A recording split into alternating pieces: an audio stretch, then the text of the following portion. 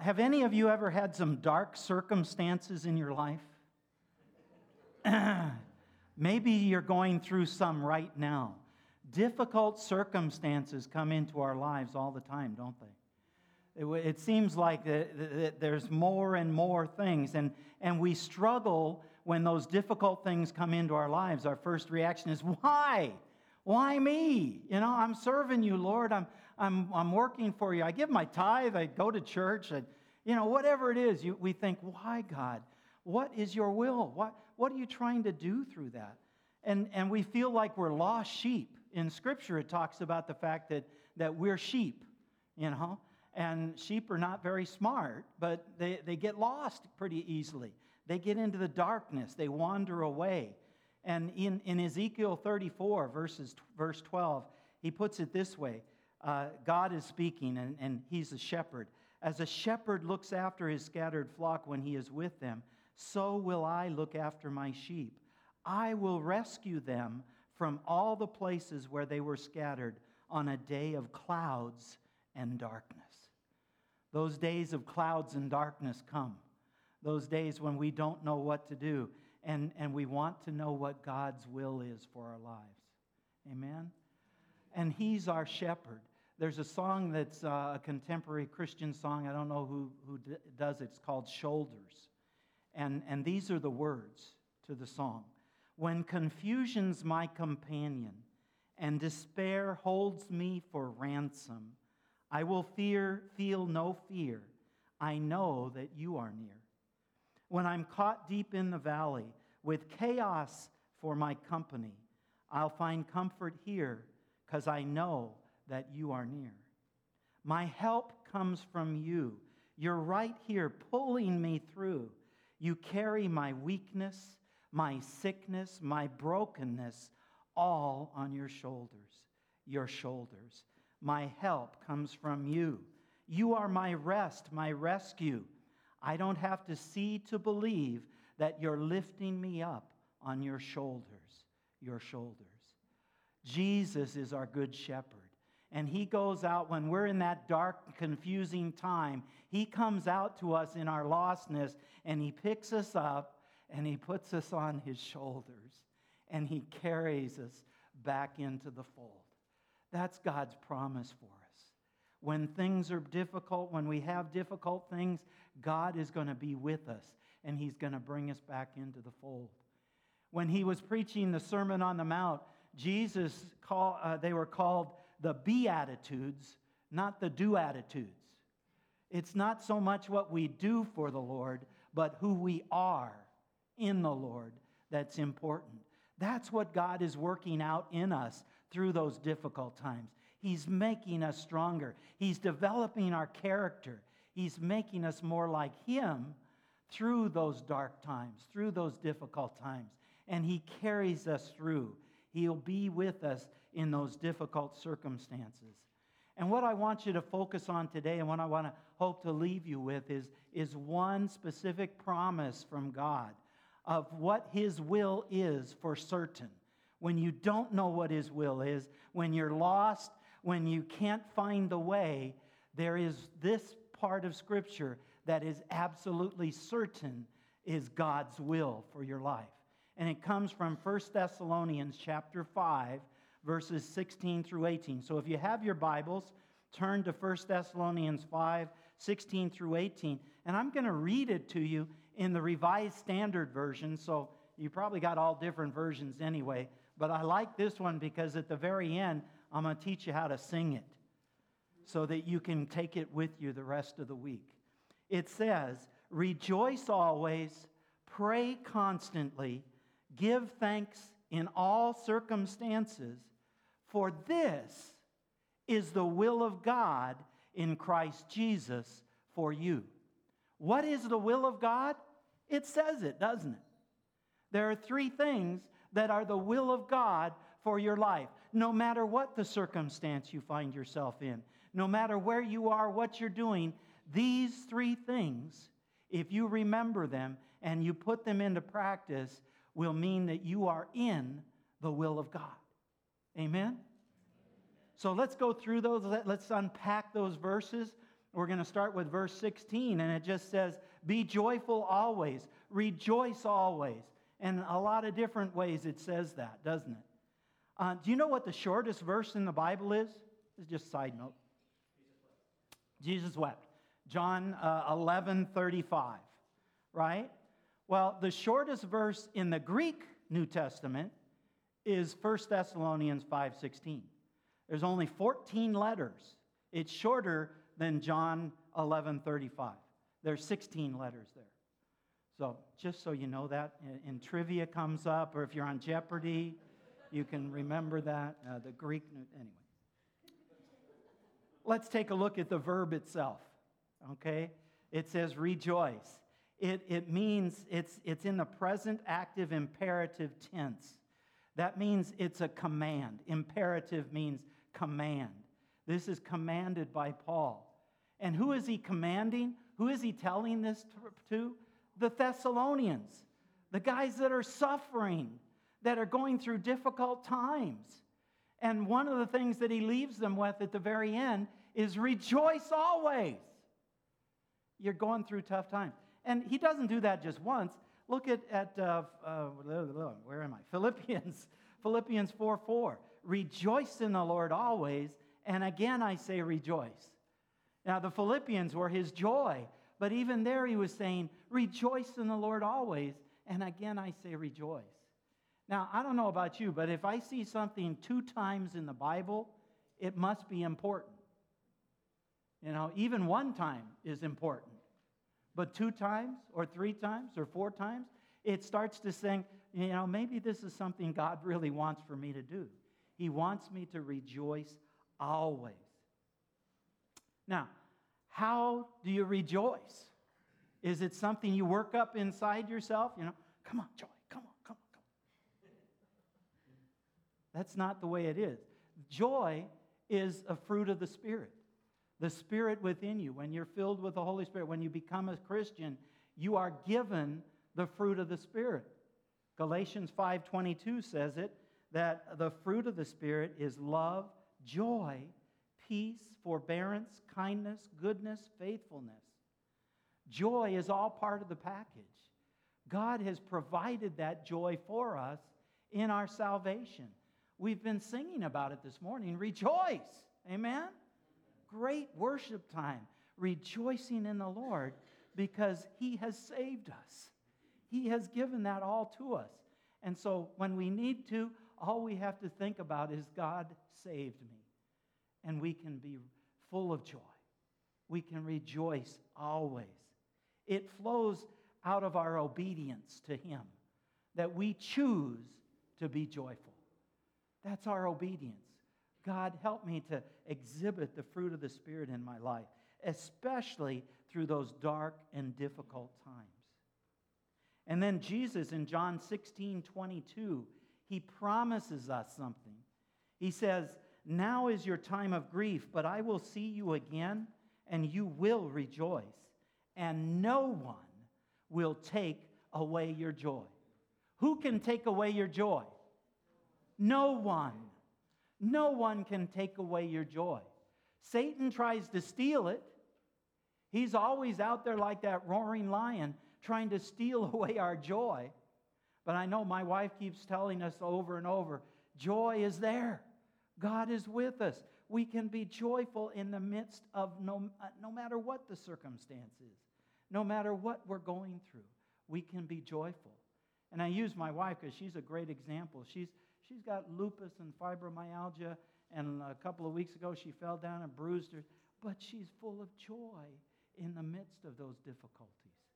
Why? Because she chooses to be joyful. Not because it just, bubbles out. Well, yeah, it does bubble out too. But it's in there. It's in there. And it's in you too. God has promised that no one can steal away your joy. But we have to choose to live in it, in the now. A dog had cancer and he was going to die. As the owner was crying, the vet laid her hand on his arm and he said, Popcorn doesn't know he's dying. He lives in the now. Enjoy him as long as he is happy.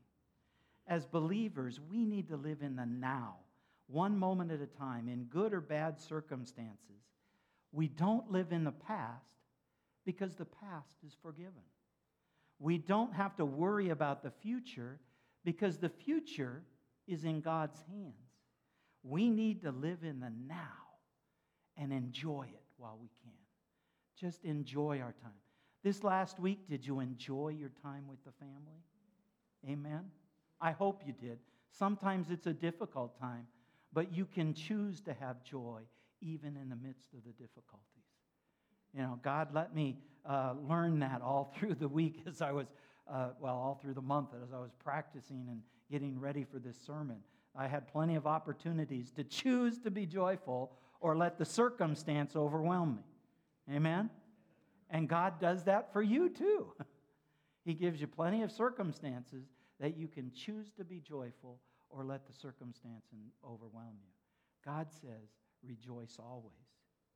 In fact, James, in chapter 1, verses 2 through 4, says it this way: consider it pure joy, my brothers and sisters, whenever you face trials of many kinds, because you know that the testing of your faith produces perseverance.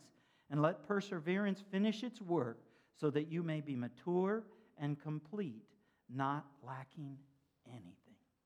Amen? Consider it joy. Choose to consider it joy. Author Leo Buscaglia tells a story about his mother and their misery dinner. It was the night after his father came home and said that it looked like he might have to go into bankruptcy because his partner had absconded with all of the firm's funds.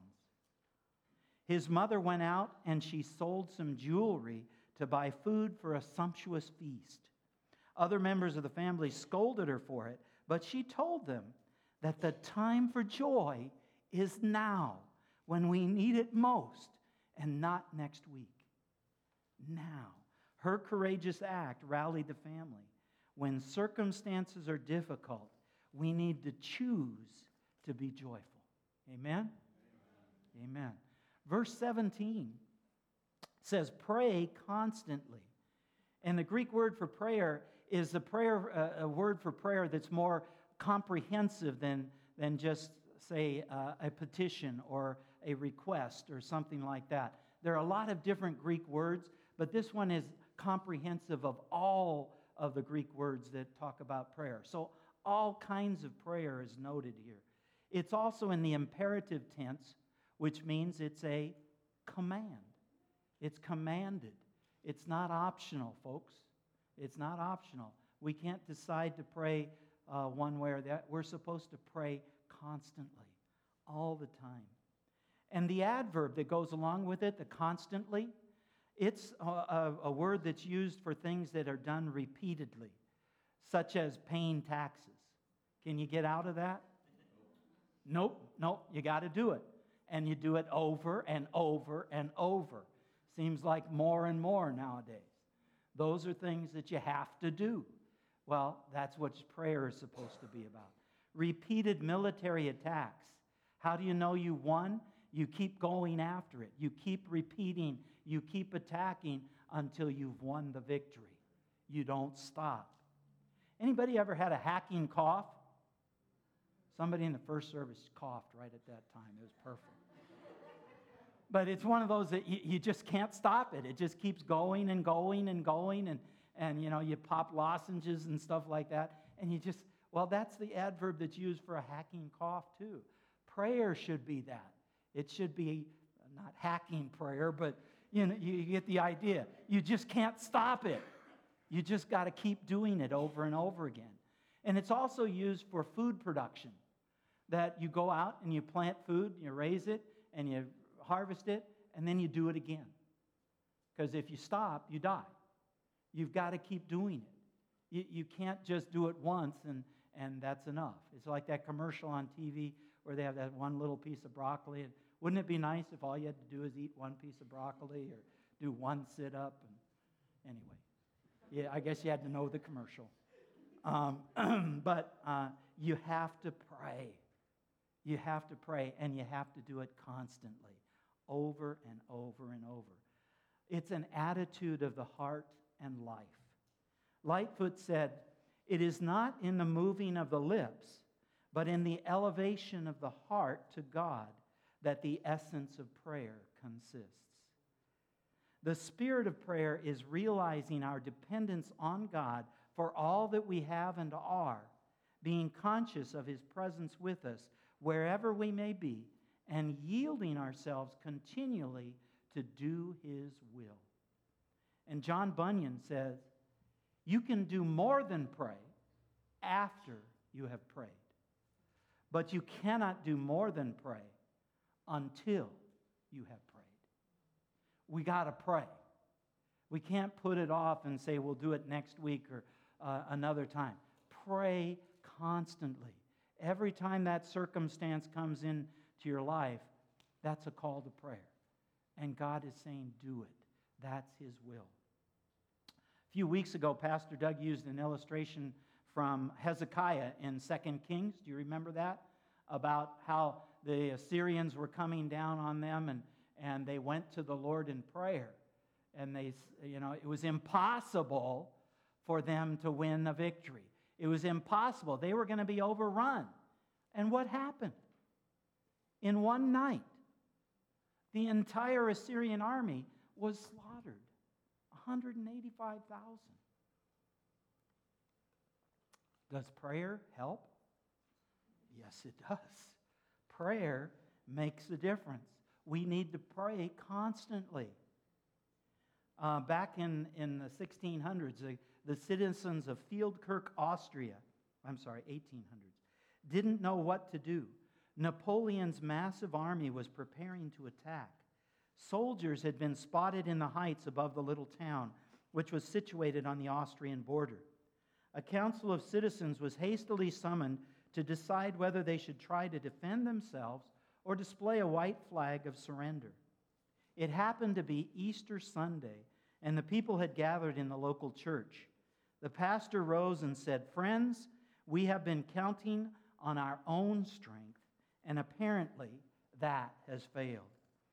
As this is to be the day of our Lord's resurrection, let's just ring the bells, have our services as usual, and leave the matter to His hands.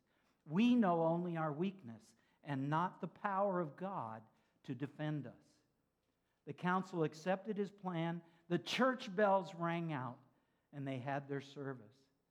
The enemy, hearing the sudden peal of the bells, concluded that the Austrian army had arrived during the night to defend the town. And before the service ended, the enemy broke camp and left.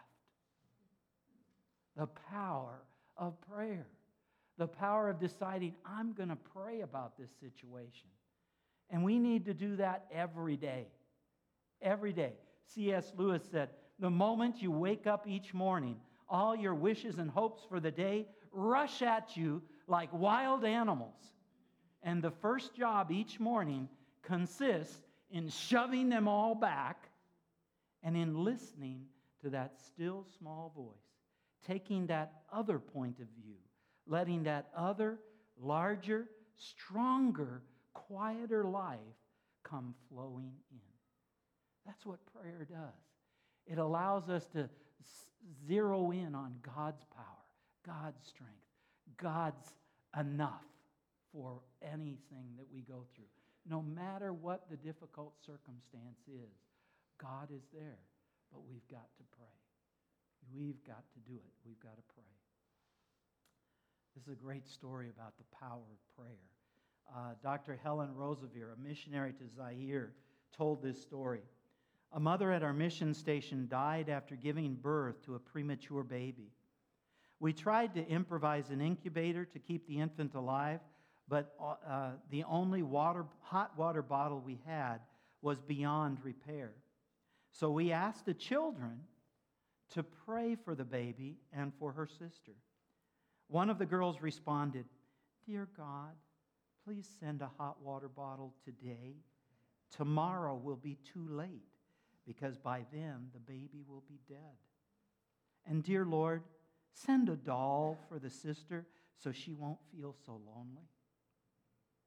That afternoon, A large package arrived from England. The children watched eagerly as we opened it. Much to their surprise, under some clothing was a hot water bottle. Immediately, the girl who had prayed so earnestly started to dig deeper, exclaiming, "If God sent that, I'm sure He sent a doll." And He did. The Heavenly Father knew in advance of that child's sincere request 5 months before, when that box was packed in England. Does God care for us? Does God care for every little situation we're in, no matter how big it may seem or how small it may seem? God is interested in your needs, and all we have to do is pray to Him. In 1 Timothy 2, 1 through 3, Paul says, when he was writing to Timothy, he said, "I urge then, first of all, that petitions, prayers, intercession, and thanksgiving be made for all people, for kings and all those in authority, that we may live peaceable and quiet lives in all godliness and holiness. This is good and pleases God our Savior." We're to pray for always in all people so that we might lead those quiet, peaceful lives. When we face those difficult circumstances, prayer should burst forth from our lips immediately and fully. There's nothing too small to bring to God. He is concerned about everything. An unknown Confederate soldier penned these words of prayer. "I ask God for strength that I might achieve. I was made weak that I might learn humbly to obey. I ask God for health that I might do greater things. I was given infirmity so that I might do better things. I ask for riches so that I might be happy. I was given poverty so that I might be wise. I ask for power that I might have the praise of men. I was given weakness that I might feel the need of God. I asked for all things that I might enjoy life. I was given life that I might enjoy all things. I got nothing that I asked for, but everything that I'd hoped for. Almost despite myself, my unspoken prayers were answered. I, among all men, are most richly blessed." That's what God wants to do for us. That's what He's doing in the midst of those difficult circumstances. We ask for one thing, but He gives us something different. And for most of the time, it's better. It's better. He knows what we need. And even though we don't get what we ask for, we always get what we need. God is faithful. He'll never leave you or nor forsake you. He will be with you in every situation. But we've got to pray. We've got to lean on Him. And finally, Lamentations 3, verses 28 through 33. I've been reading through the Bible in the Message these last couple of years. And as I was reading this month, this verse really spoke to me about prayer and how God wants to work in our lives in the midst of difficult circumstances. It goes like this. "When life is heavy and hard to take, go off by yourself. Enter the silence. Bow in prayer. Don't ask questions.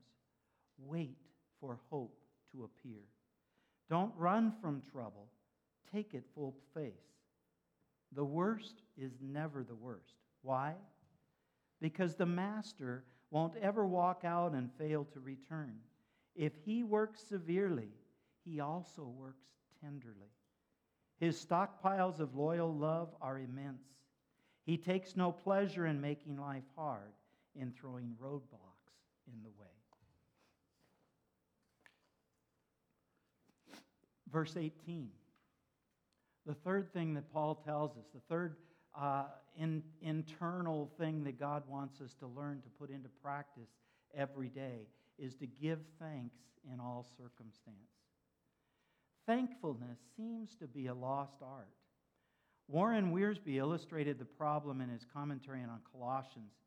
There's a ministerial student in Evanston, Illinois, who was part of a life-saving squad in the 19th century. And in 1860, a ship went aground on the shore of Lake Michigan near Evanston. And Edward Spencer waded again and again into the frigid waters to rescue 17 passengers. And in the process, his health was permanently damaged.